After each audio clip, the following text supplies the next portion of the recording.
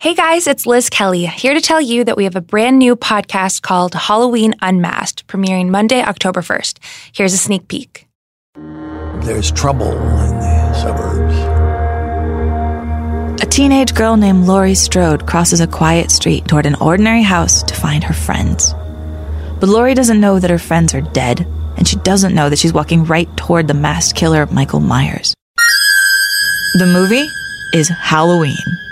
And Halloween it was a breath of fresh, putrid air. He's a pure, unknowable evil. I'm film critic Amy Nicholson, and this is Halloween Unmasked, a podcast series from The Ringer celebrating the remarkable and terrifying rise of America's most revolutionary horror film. Subscribe on Apple Podcasts or wherever you get your podcasts to Halloween Unmasked, and watch your back. I think the scariest part was that he doesn't die at the end.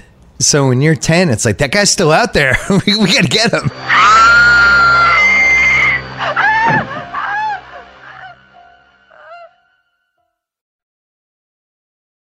Today's episode of On Shuffle is brought to you by YouTube Music. YouTube Music is a new app that combines everything you expect from a streaming service with the magic of YouTube to bring everything to life.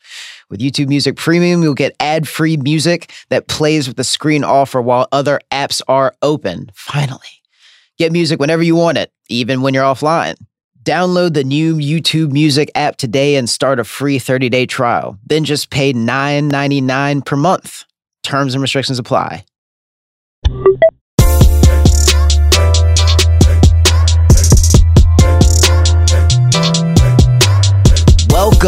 Welcome to another episode of On Shuffle. I'm your host, Micah Peters, a staff writer at The Ringer, and I want to bring you the good news that the Carter 5 is free. Kanye went on SNL this weekend and disappointed all of us, but at least one of our legends didn't let us down.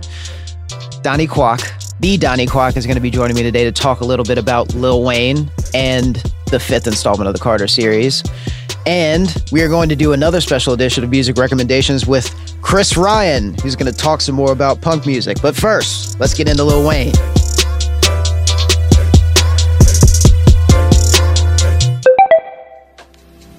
Sleeping with the enemy, my demons are too intimate. She sleeping very gently, so now they starting to enter it, and now they starting to mentor me. Geeking like Brittany, tweaking my energy, eating die sympathy, screaming cry infamy, come alive mentally, and love die physically. My love cry miserably, hugs getting looser, her tongue. For a long time, I cannot stress how long it was free C5, and now it's backwards. The Carter 5 is out. Lil Wayne's 12th studio album.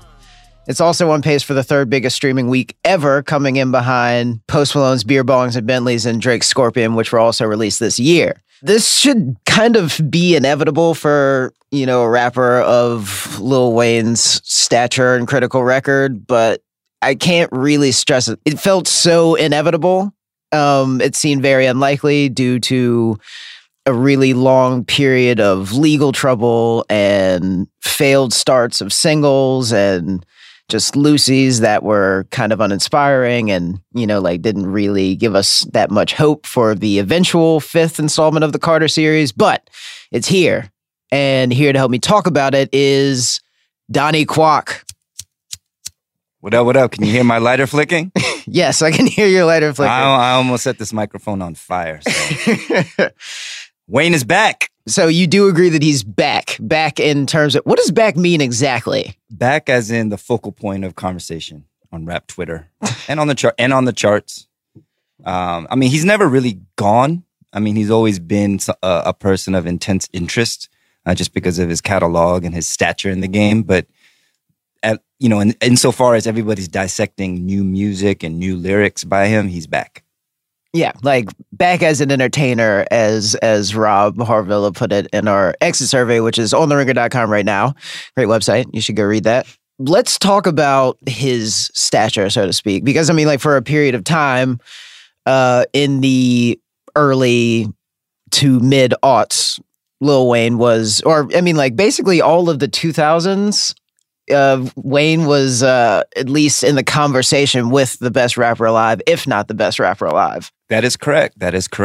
In fact, I used to work at Complex Magazine. I worked there for many years. And right in the middle of the aughts, I think it was January 2006, Lil Wayne appeared on the cover alongside Travis Barker, so that's kind of shows you the mid-autsiness of that cover.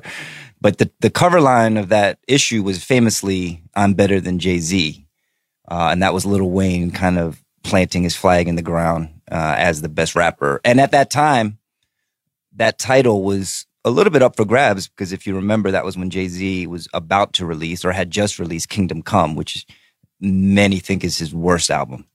So Wayne had kind of seen that the throne, you know, there was a spot there for him to take. And he had just released, I believe, Like Father, Like Son, which was the Birdman duet album.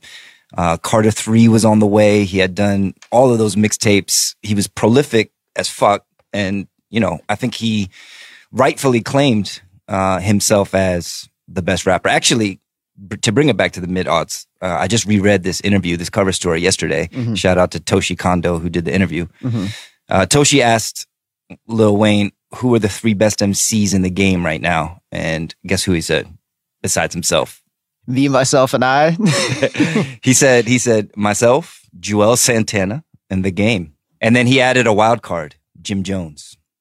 Wow. That's very 2006 for you. Yeah. I mean, like, there was that, the collab project that never was, I Can't Feel My Face, the mixtape, which was, right. That's what he was talking about. Black Republicans that he made with Joel Santana. And then, I mean, like, he's always been doing stuff with The Game. And incidentally, around that same time, Game was doing those live AOL sessions with Travis Barker playing live drums for the LAX album, I think, eventually. Travis Barker's little short-lived run as like a hip-hop icon. I mean, I guess he's still respected, obviously, by rappers, but he was like all over. He was doing Soulja Boy shit, Game shit. True. But also, that cover story wasn't really the first time that he had bucked at Jay-Z a little bit, because on the outro to Bring It Back, which was on the first Carter album, I know you remember that song, Meatball, Great Lamborghini, Top Spaghetti. Yeah, the on the outro of that song, he says, best rapper alive since the best rapper retired. Yeah, because of course Jay-Z had, I mean, and Wayne talks about it in this Complex interview, like kind of dissing Jay-Z or saying, Jay-Z, like, how could you be the best rapper and you retired and you're coming back and you think you're bringing the rap game back and I've been here, is basically what he's saying. This is also the interview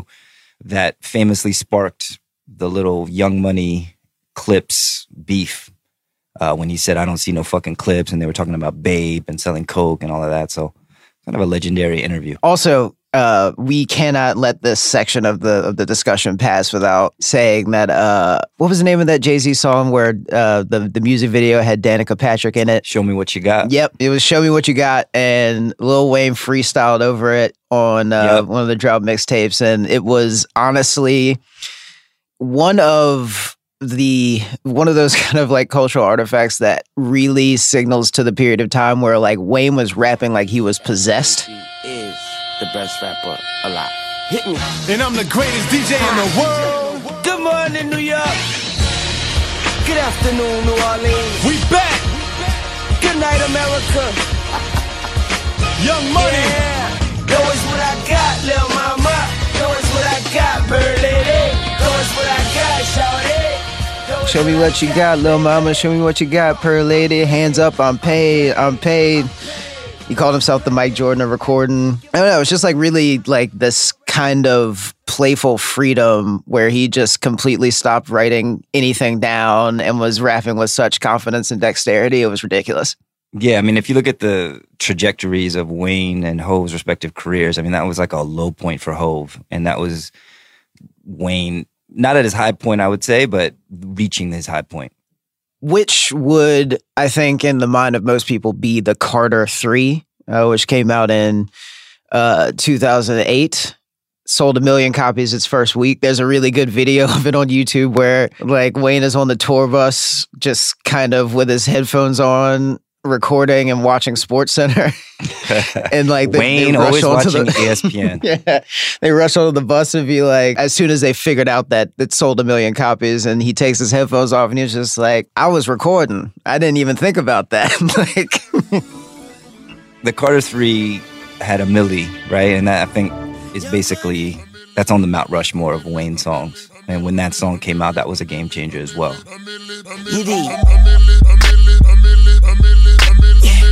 Mac, I'm gone. A millionaire, I'm a young money millionaire, tougher than Nigerian hair. My criteria compared to your career just isn't fair. I'm a venereal disease, like a menstrual bleed through the... There was that kind of late 2000s super auto-tune phase where he was just trying literally anything that came to mind. Good illustrator of this period would be the Dano remix, that Shawty Low song where he was just like a white person with blue veins. I keep a red dot with a blue vein. Yeah, I mean, like it was just kind of really free associative, like even more unhinged than his most playful stuff on the Carter 1 and 2. Yeah, I mean, I feel like at some point a rapper that is that prolific and that dense at some point is going to get a little bit tired of rapping and want to do something else. I mean, like just sheer density, like number of words spit over a career. A few are challenging Wayne. I mean, if you go through his entire catalog, all the squad tapes, all the dedications, No Ceilings, Drought, all of his albums. I mean, Jesus, that's like literally hundreds of thousands of words. There was also the Rebirth album, which I know that you also remember, which came out in soon after.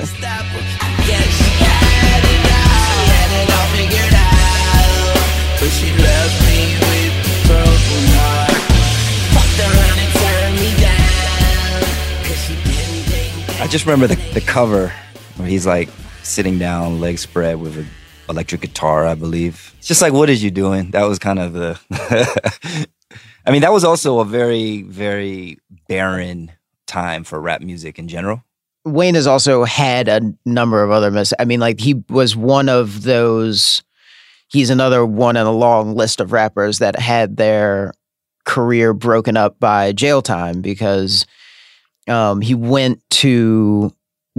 pleaded guilty to gun possession and went to Rikers in 2010. And during that time was when Rebirth was released, that rock record that had the singles Prom Queen and Drop the World that was featuring Eminem. And then also I'm Not a Human Being came out that same year and also almost sold 1 million copies. That's the one that had Right Above It on it. I have no recollection of I'm Not a Human Being, so. Yeah, I mean, like it was another one of those things that was kind of cobbled together and floated to, maintain Wayne's relevance while he was inside and to tide you over until the Carter 4, which arrived in 2011. He wrote some of it while at Rikers. Do you remember when 6 Foot 7 Foot came out? I do.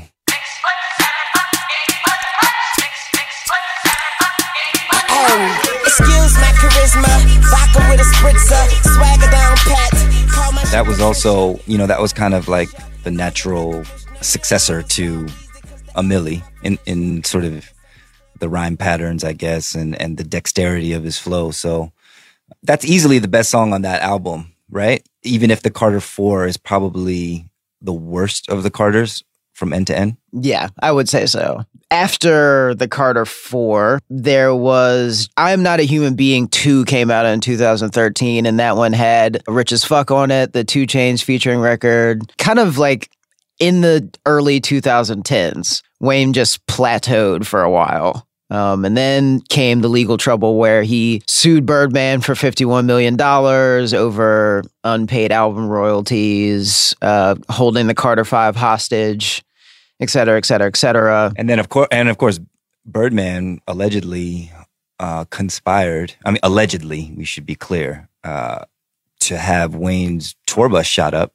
And that's actually in the news now because I think the case is being tried or reopened or something. 2015 it was. Yeah, the summer of 2015. Which is really crazy because going back to that Complex interview from 2006, a large part of that interview was about the infamous Lil Wayne Birdman kiss photograph and about how close Lil Wayne was to Baby and how he calls him his father. Obviously the name of their duet album is Like Father, Like Son. So to think at how badly that relationship has deteriorated over the years, it's quite stark to look at that interview now. Right. And I mean, like intermittently in the interviewing time between then and now, there have been kind of telegraphs towards reconciliation. Sometimes they're photographed smiling together. Occasionally, him and Drake and Birdman would all be in the same strip club, and, you know, like nobody was fighting, and then things were bad again. You see another report about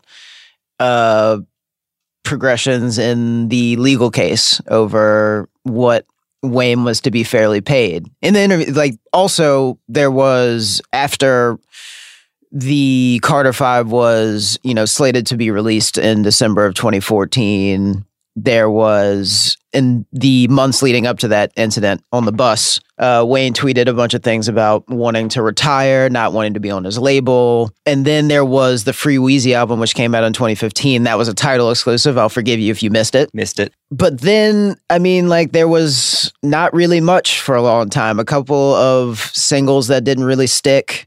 When the Carter Five was, you know, like, announced to be, releasing the Friday before last, we were all just kind of like, no way.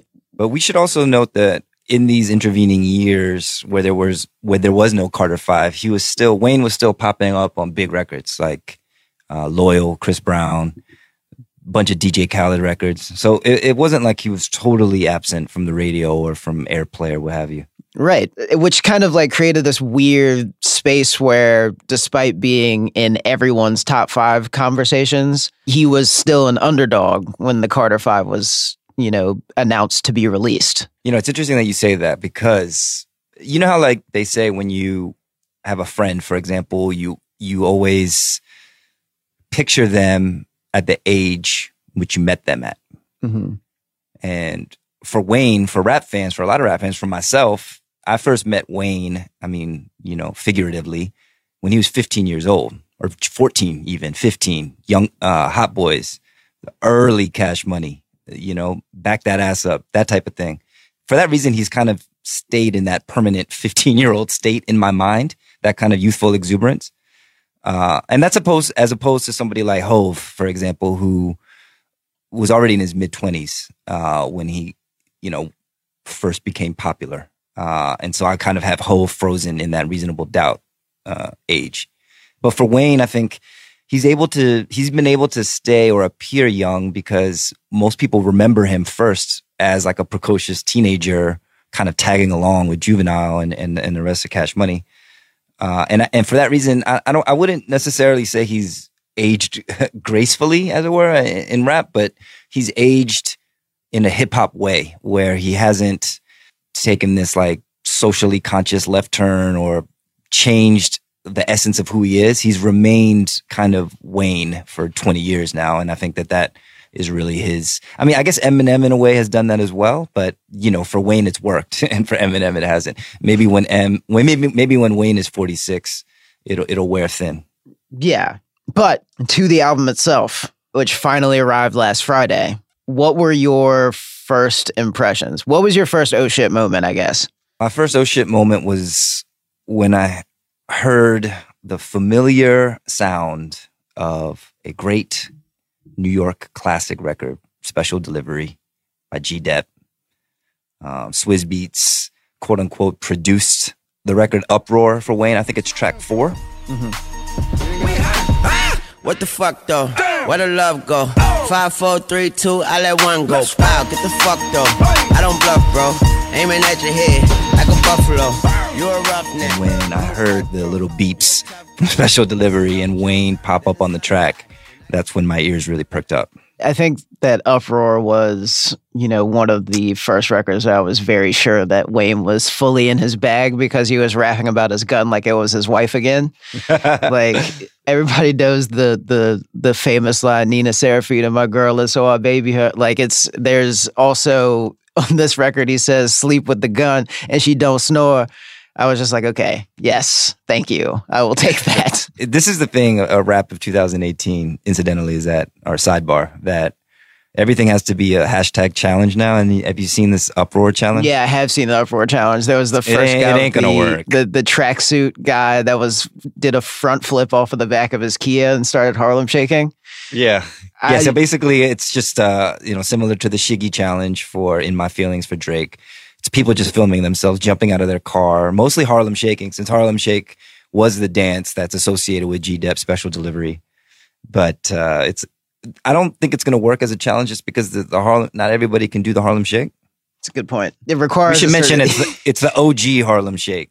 Harlem. Not the one by Bauer, where you just kind of that Harlem Shake. Frantically move your limbs. Wait, what was your first oh shit moment? I was taken aback by Dedicate just because the criminally underrated 2015 album Collie Grove, which was the 2 Chainz Lil Wayne joint project, has a song on it called Dedicate, where 2 Chainz just kind of raps at length about Wayne's importance to the game. And the story around it is that Wayne heard it for the first time and cried, which is, great. I love to think about 2 Chainz and Lil Wayne as being really good friends. But on this record, they basically stretch and chop up the sample of that song. If it wasn't for Wayne, it wouldn't be a lot of dudes in the game, including me. And then Wayne is just rapping it's so technically precise. I was just like, wow, welcome back. I was happy because on his last couple of projects, releases, whatever you want to call them, he's kind of just sound drained. And this was energetic and hungry again, which was great. Each verse is kind of like its own entity too, like a different window into like a style or a sound of rapping. Mm-hmm. So it really is like technical acuity. I mean, it's just, not to sound too nerdy, but I think that's really what's on display here. I guess I should probably clear up that Mona Lisa is not the worst song in the album, guys. Please stop tweeting me about it. Is that what you said on Twitter? No, I said it in the exit survey. Oh, right. So basically, Kendrick Lamar was a more like a avowed fan of Lil Wayne before, he was talking about Sugar Free and DJ Quick, et cetera, et cetera, et cetera. The first time they actually got to collab was on that Mike Will Made It tape. This is like the two of them just being like, I'm the better rapper. No, I'm the better rapper for 5 minutes and 24 seconds. And it is amazing.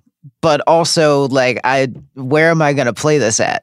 It's exhausting. It's definitely not a passive listen. Let's play a clip of that, the last part where Kendrick Lamar is rapping in his narrative, exasperated, good kid, Mad City voice. Every day she wake up with a different color makeup and a promise he could take her to the movie in the mall. Chilling with the liquor on the floor, fourth quarter for a minute on the clock, Black Mamba with the bow. Paparazzi looking at them both, popping up and take a picture, probably on the internet blog. That's really impressive, but are you, listening to that in the car? Is that just in your headphones while you're walking somewhere? I mean, there's actually a lot of features on this record, including Ashanti, Nivea, some names that we haven't heard in a while or heard music from in a while. You mentioned that the album was off delayed, rumored to come out and didn't come out. And that's been for years now. So there's a lot of songs on here, even the Travis song, which people were pointing at a Travis Scott tweet from years ago about being in the studio with Wayne and suggesting that song came from that session from years ago. Yeah. Basically what I'm getting at is a lot of the music might actually be old. Yeah. Or older. And to me, that's not a bad thing. Well, this is, I guess, most evident from records 5 to 12. There are 23 songs on this album, by the way. Yeah. 90 minutes long. Yeah. So it's the same runtime as The Lion King. From track 5 to track 12 feels uniquely 2014. Yeah. It actually struck me, we were talking about the Complex interview earlier and Jay-Z and Wayne aging. Jay-Z was 36 when Kingdom Come came out, and Wayne is 36 here for the release of Carter 5. So it's interesting to kind of note that at these stages in their respective careers where they are, because you wouldn't say that this is like a mature Wayne album, would you? No, I wouldn't say that, but I would say that this is more vulnerable than past works. See, the album outro, the last song on the album is called Let It All Work Out, samples a Sampha song called Indecision, which is also really great. You should listen to that too. But yeah, note to all rappers, if you want to get deep on a record, just sample Sampha. Always works. Wayne basically admits to, he said before that he shot himself when he was 12, scar on the side of his head. Recently said that it was an accident, but in more recent interviews has, revealed that it's not an accident. But the first time he's really said it definitively, I think, is on this record. He, describes finding his mom's gun. He put the barrel to his chest, and then he, quote unquote, woke up with blood all around him. I found my mama's pistol where she always had it. I cried, put it to my head and thought about it. Nobody was home to stop me, so I called my auntie, hung up, then put the gun up to my heart and pondered. Too much was on my conscience to be smart about it. Too torn apart about it. I aimed where my heart was pounding. I shot it, and I woke up with blood all around me. It's mine. Yeah, it's really vivid and poignant the way the story unfolds, or the way he describes that attempt. So we asked this in the exit survey and you copped out of it, but I'm going to ask you now, put you on the spot. Now that we have Carter 5, now that you've absorbed it, where does it fall in the quintet? What's the ranking? Right. It is comfortably above the Carter 4, which is what I was hoping for at most. I still think that the Carter 2 is the best Wayne album, followed by the Carter 1, then the Carter 3, then Carter 5, then Carter 4. Interesting. I'm going to go Carter 1, Carter 3, Carter 2, Carter 5, Carter 4. When there's like a greatest hits Carter quintet set, I think that album will be unfuckwittable. You know what? I think that too. You know what? Maybe I'll just make it and put it on Spotify. Maybe that should be this week's Spotify playlist. Do it. Donnie. Yes. Thank you very much for joining me to talk about the Carter 5 and doing lighter flicks. Thank you, Micah.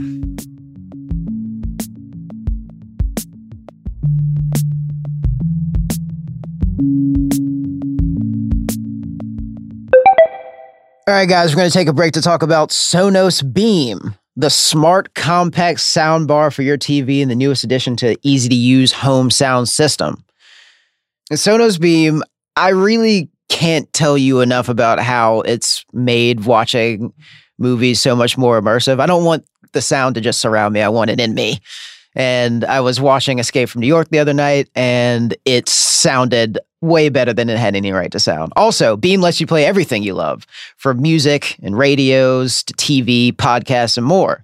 Even use AirPlay to enjoy sound from your iPhone or iPad, all with rich sound that fills the room. Enjoy deep bass and detailed stereo separation for music, plus crystal clear dialogue for TV and movies, like I just said. All it takes is one cord to connect Beam to your TV, and it syncs with your existing remote. Or get hands-free control with Alexa, which is built in. The Sonos app walks you through setup step by step, but if you don't want to bother setting up your speakers, Sonos will send someone to do it for you. That's right. If you live in any major metropolitan area, Up and Running will have a Sonos expert deliver and set up your system, absolutely free. I actually had somebody come and do this for me. The setup took probably all of about a half hour. We had a lovely conversation about music and the weather. Just order from Sonos.com and select Up and Running at checkout if you qualify.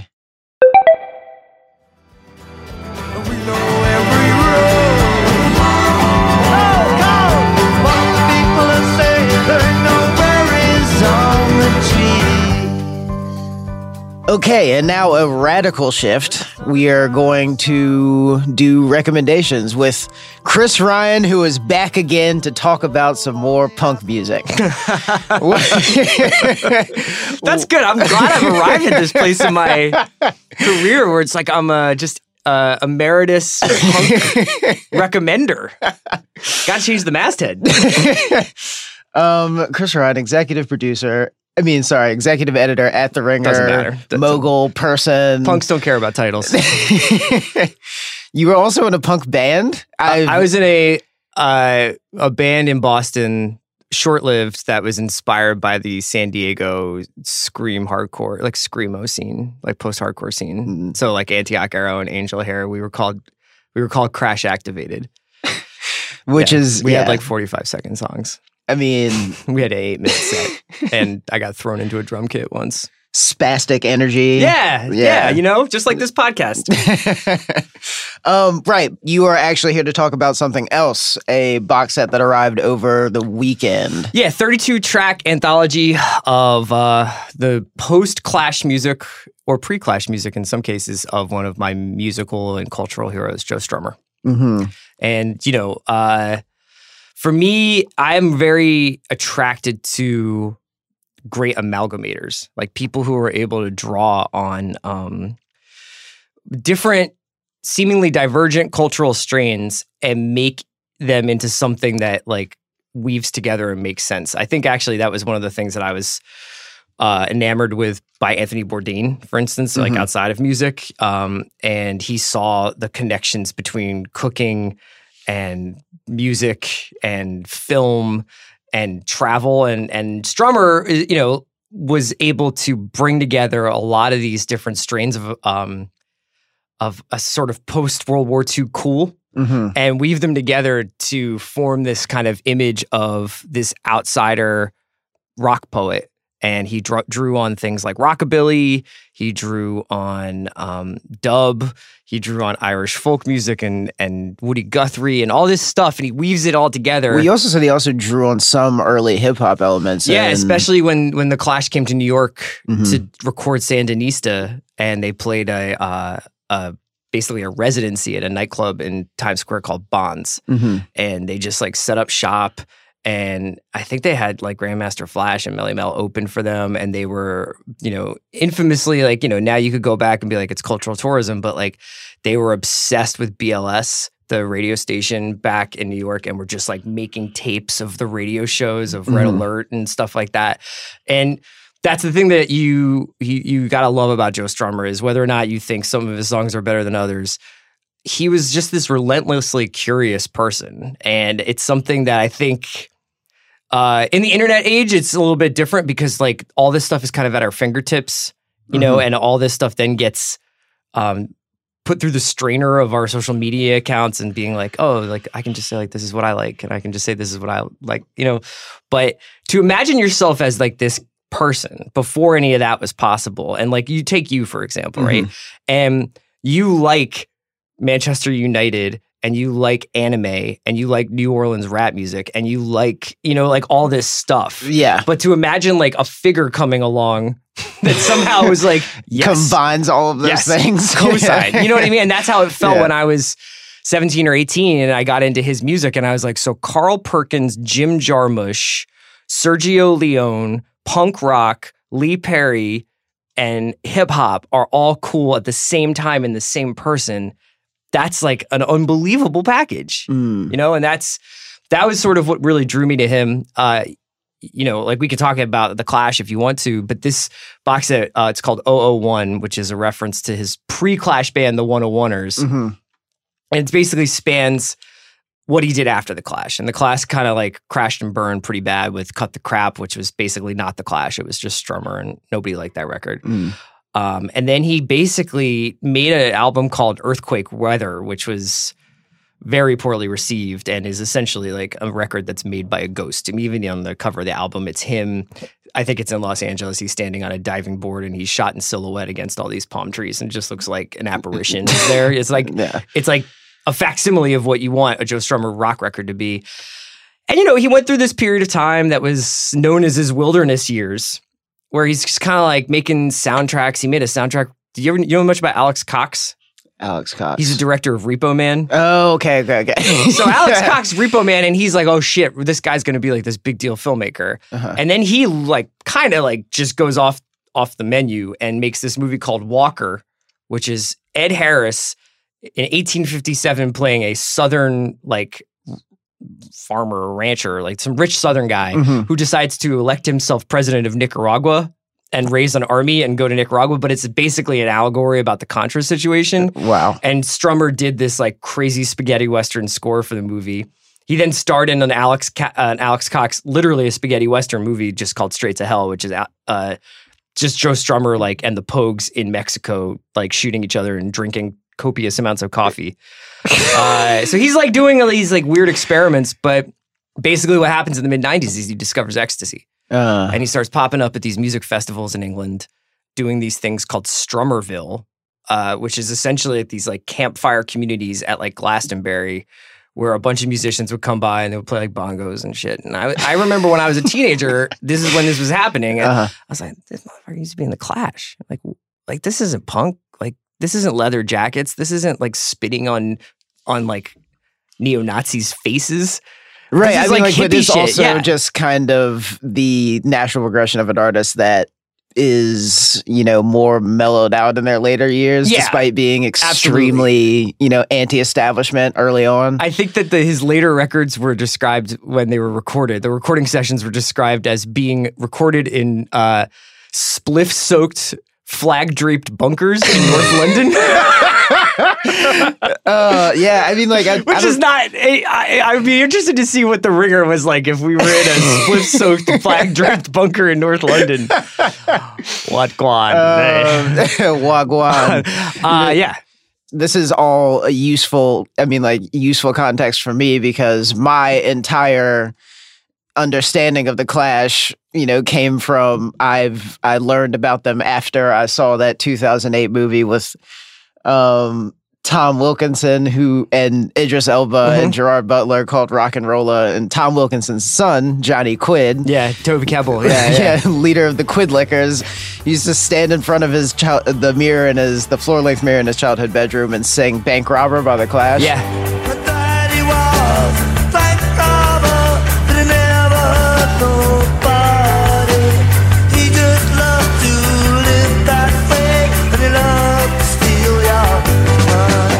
And I was just like, what the fuck is that song? Yeah, it's I really love good, that right? song. Yeah. And then I was just like, I need to know more. Yeah. And so it was, but I mean, like the obsession stopped short after like a month. But yeah, I mean, as obsessions do. So this anthology tracks like his ups and downs, and there are demos, there's music he did for soundtracks, there are covers of Bob Marley that he did with Johnny Cash. He died suddenly at 50 after shortly after playing a gig for striking firefighters in England, where he and Mick Jones unofficially, for one night only, out of complete happenstance, reunited the Clash. And we lost him at an age where I think that he would have had a really nice decade or two left of kind of being this father figure to music. And it's a real shame. And I think that his band that he had been in at that time, the Mescaleros, were starting to really find kind of their commercial and critical footing. Like people were really starting to respond to their music. They would go to towns and play like 5 nights at like in Brooklyn or whatever. You know what I mean? Like they were starting to get some momentum, and he passed away very early. And it's strange to read about him now because he just seems like it's not even like, oh, like it's unfashionable. It just seems like a set of ideals and ways of thinking about art and music that are almost extinct. Like Perry Farrell asked him he offered the Clash like $5 million for like 50 gigs for Lollapalooza. Like, you do this and you go on the Lollapalooza tour as the Clash and give you guys $5 million. And his response was, it was pretty verbose, but his response was, if you're confronted with the choice to take $1 million for the death of an artist, or you can live as an artist forever, you're going to take the second option. Which I really like. Okay. That's corny now, but he is the best kind of corny. He actually believed in shit. I definitely find that sort of bleeding heart commitment to an artistic ideal very inspiring. Yeah. In it's like a football manager who would rather lose 5-4 than win 1-0. Yeah. Going for broke, so to speak. Yeah. So on the box set, though, what is I read some things about it. It was basically edited by Grammy winner Peter J. Moore, who said that he noticed some things that, Strummer used to do with his demos where there was a lot of blank space on the tapes. But I don't know much about it. I haven't listened to it yet. Yeah, it's like a little bit. There's a little bit of demos in there. There's some unreleased tracks. My favorite of those is Blues on the River, which is this 1984 kind of folk punk jam. White clear rum and blues on the river and run. Loveless in the darkness, flooding through the rain and run. There's a song on there from an early Keanu Reeves movie called Permanent Record. There's a song called Trash City that's really, really, really good. That's on this thing. There's a couple of Mescaleros song, and that was when he was kind of going for this acid punk thing, where basically he had discovered ecstasy, discovered dance music, had been hanging out with some people from the Happy Mondays and the Stone Roses, going to these festivals, and tried to make this hybrid of dub, dance music, and punk rock. That ultimately, I think you could probably put up against some like world beat music that you would hear in a cafe and not be that dissimilar. But like when you listen to it outside of the context of like the world music phenomenon that kind of swept America after a while, like it sounds a little bit different. And that has the Mescaleros made some really great music like Yala Yala. If anybody saw the short-lived David Milch show, John from Cincinnati, the theme song from that show is Johnny Appleseed, which is a fucking awesome song. And then there are like really good rock songs like Coma Girl. And, you know, I don't know, like he just did all these different things, and he was able to slip in and out of all these different genres so seamlessly. And the box set really captures that really well. Right. So it's like, it's illustrative of his versatility as his chameleonic tendencies as an artist. Yeah. And his lyrics are, you know, throughout his career are so detailed. They're so invested in the struggle between people versus institutions, people versus like labor versus management, the 99 versus the 1%. You know, I think that it was interesting. He very much came of age at a time when the Labour Party was basically repudiated by conservatism in England, and Thatcher took over, and that's like the backdrop for the Clash. It's like the rise of the Tories in England. I don't know what he would have thought of today. You know what I mean? Like, I would love to have heard his records about Brexit, about Trump, about everything that was happening in the world today. What would you say is the song that you've, I guess, stuck with or have listened to the most from this box set over the weekend? Burning Lights, which is it's a song from an obscure movie called I Hired a Contract Killer. Burning lights in the desert, such a sign only you would know. You're running tires, they're out on pressure, such a sign only you would know. And it is at once about a drug-muling long-haul truck driver, but is also about the impossibility of leaving a legacy and feeling like you're burning the candle at both ends, and you don't leave a trace of yourself behind. You know what a song of this is? You know what song of mine that is like a favorite of mine that is sort of like that? What's that? Provider by NERD. Yeah, yes. Like, they're very much related. Very similar. Very related. Does that song happen in a certain scene in the movie? Do you remember? I don't remember. I don't even know if I've seen. I don't even know if I've seen that movie. But I would recommend, if people are really, really down to do one, check out Walker and Straight to Hell if you can, because they're both like 80s movies where you're like, wow, like 7 people saw this movie. Like people were really on some IDGAF stuff back then. That was the spaghetti western that had Straight to Hell is the spaghetti western, and Walker is the movie about a guy deciding he runs Nicaragua in the 1850s. So, like, I would love to try and pitch that movie now. Here's my idea. Ed Harris just decides he runs Nicaragua. I got Joe Strummer on the soundtrack. By the way, it's an allegory. Can I get $30 million, $50 million? How much money? But back to the box set one more time. You said that it basically describes or illustrates all these different eras, all these different things that Joe Strummer was capable of. Does it move in chronological order? No, it's all over the place. Oh, it's all over the place? It should be, yeah. What would you say your favorite, if you had to choose one, like pressed to do it, could you be able to choose your favorite Joe Strummer era? Aside from The Clash? Yeah. That's tough. I mean, because his wilderness years were pretty extensive, and there's not a lot of, by his own admission, he really lacked confidence. I mean, for somebody who is looked upon as essentially, by some people, as like his generation's Bob Dylan or Woody Guthrie, he basically was like, I put out Earthquake Weather. I felt like the record label abandoned it. I feel like critics hated it.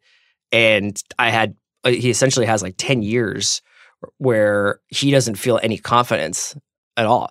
And even when he gets the Mescaleros together, he's going around basically hat in hand, like asking Alan McGee from Creation and trying to get people to put these records out. And he finally gets Tim Armstrong from Rancid to give him a check for the sort of distribution rights of the record, I think, in America. But it was really hard for him to get his music off the ground.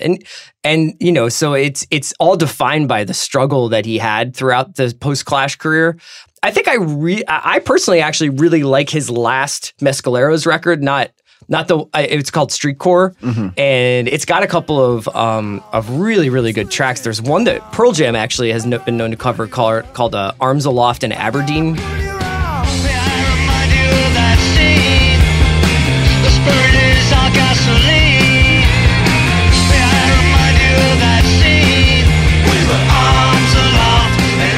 That's off of Joe Strummer and the Mescaleros Streetcore. That came out, I guess, in 2003. So I think these are like the songs that he was finishing or still working on when he passed away. You know, some people are really, really, really into Global A-Go-Go, but that's like almost a little too bongo by a campfire for my tastes. There's some good songs on it, but I like Rock Art in the X-Ray Style, which is the first Mescaleros record. All the Mescaleros records have good stuff on them, though. This is a different type of like posthumous collection of music than, say, the larger commercial things like, say, any of the posthumous Michael Jackson albums where you can't really tell what is what, like which new producers are working on it, which one, whatever. Sure. And then there's also other posthumous albums like Don't Lose This by Pop Staples, which came out in 2015. Jeff Tweedy basically made it so that a bunch of mono recordings from forever ago were basically made faithful to Pop Staples style. Would you say that like the Strummer box set falls in the latter half of that, where it's just kind of like, this is everything that just was? And yeah, I mean, I think it's supposed to be a document as much as it's supposed to be any kind of like cohesive album. I really appreciate the fact that they sequenced it the way they wanted to, rather than against some sort of chronology. But I think that what it's supposed to illustrate is his relentless kind of wandering spirit, and like where he was always like pushing his music, but there was always this core to it. There was always this incredible compass, this moral compass about his music that like was about real people and real struggles. And you know, time has treated him. I think that people now look back at him and they're like, you know, this was like a really important artist. This is, I think like you were talking to me a little bit about the Clash yesterday, and we, you know, of course, me and you and Kevin Clark were standing there, and like me and Kevin were like, what's your top 5 Clash songs? Then we listed like 62 Clash songs. The Clash have been canonized to the point where you basically like, I can listen to them for a year and then I almost need to take like a year off before I can go back and actually hear them again. And I go through like these really intensely, like pretty involved Clash phases where I have like this playlist called Bank Robber, which is just like all the Clash stuff that I love and all the stuff that informed it, you know, like all this dub and all this rockabilly that informed it. But you can, it's like a museum piece at this point almost. I mean, London Calling is like one of the 5 or 6 best rock records ever made. This is more like if you were walked up into an attic and someone threw open this chest and there was all these like scraps of paper, but then there were some finished drawings and then there were some paintings and then there were some videos, and like you had like an artist's musings in whole, you know what I mean? And that's what I like about this collection. Kind of getting to look at their creative process, but also what's going on in their head and just... the hits and misses. Yeah. Well, Chris, thank you very much for joining me again to talk about punk music. If you're out there, you should definitely watch Straight to Hell, was it? So yeah, I would say this is your homework. If you haven't listened to The Clash, like literally unsubscribe to this podcast and go listen to The Clash. Don't do that. Sorry, mid-roll. And if you want to watch some cool stuff, there's a great Clash documentary called West Way to the World. That's your absolute on-ramp to understanding The Clash. Then if you want to check out some Strummer stuff, the best movie he's in, I think, is Mystery Train, directed by Jim Jarmusch, which is several different stories set in Memphis, all kind of about Elvis, or people who think they're Elvis, or people who like are obsessed with Elvis. Jarmusch, Joe Strummer's in one of those sections of Mystery Train. I love Mystery Train. Then he did the soundtrack to this movie Walker, which is nuts, and he's in Straight to Hell, which is even more nuts.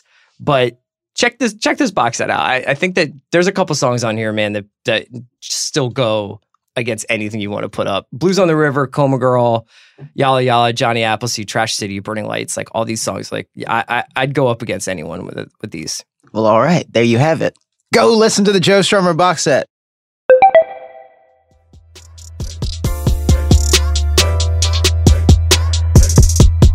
That's it. That's all we got. Thank you so much for listening. Special thanks to Donnie Kwok and Chris Ryan for stopping by.